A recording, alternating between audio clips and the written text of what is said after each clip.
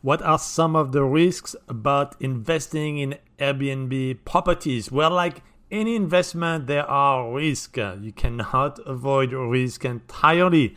But as Warren Buffett said, risk is not knowing what you're doing. So if you know what you're doing, you reduce and control the risk. And the same is true for vacation rentals investment.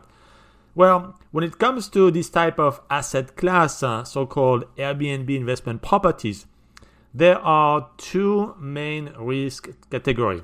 One is the profit risk. Are you going to make money or lose money? And the other one is your personal liability risk. So let's talk about the first one briefly. Profit risk. That is mainly due to three things.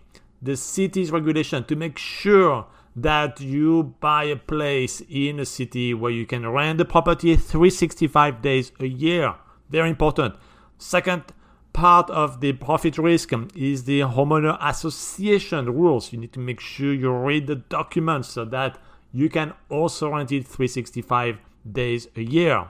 Don't just rely on the city that says okay, but the building where you want to buy is not okay.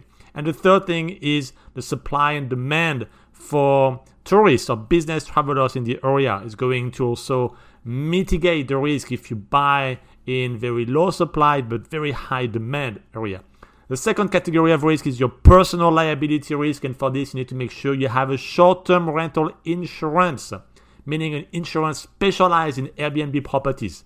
All of the details on how to control the risk and which insurance to get are in the Airbnb cash flow method. So check it out at cashflowstreet.com.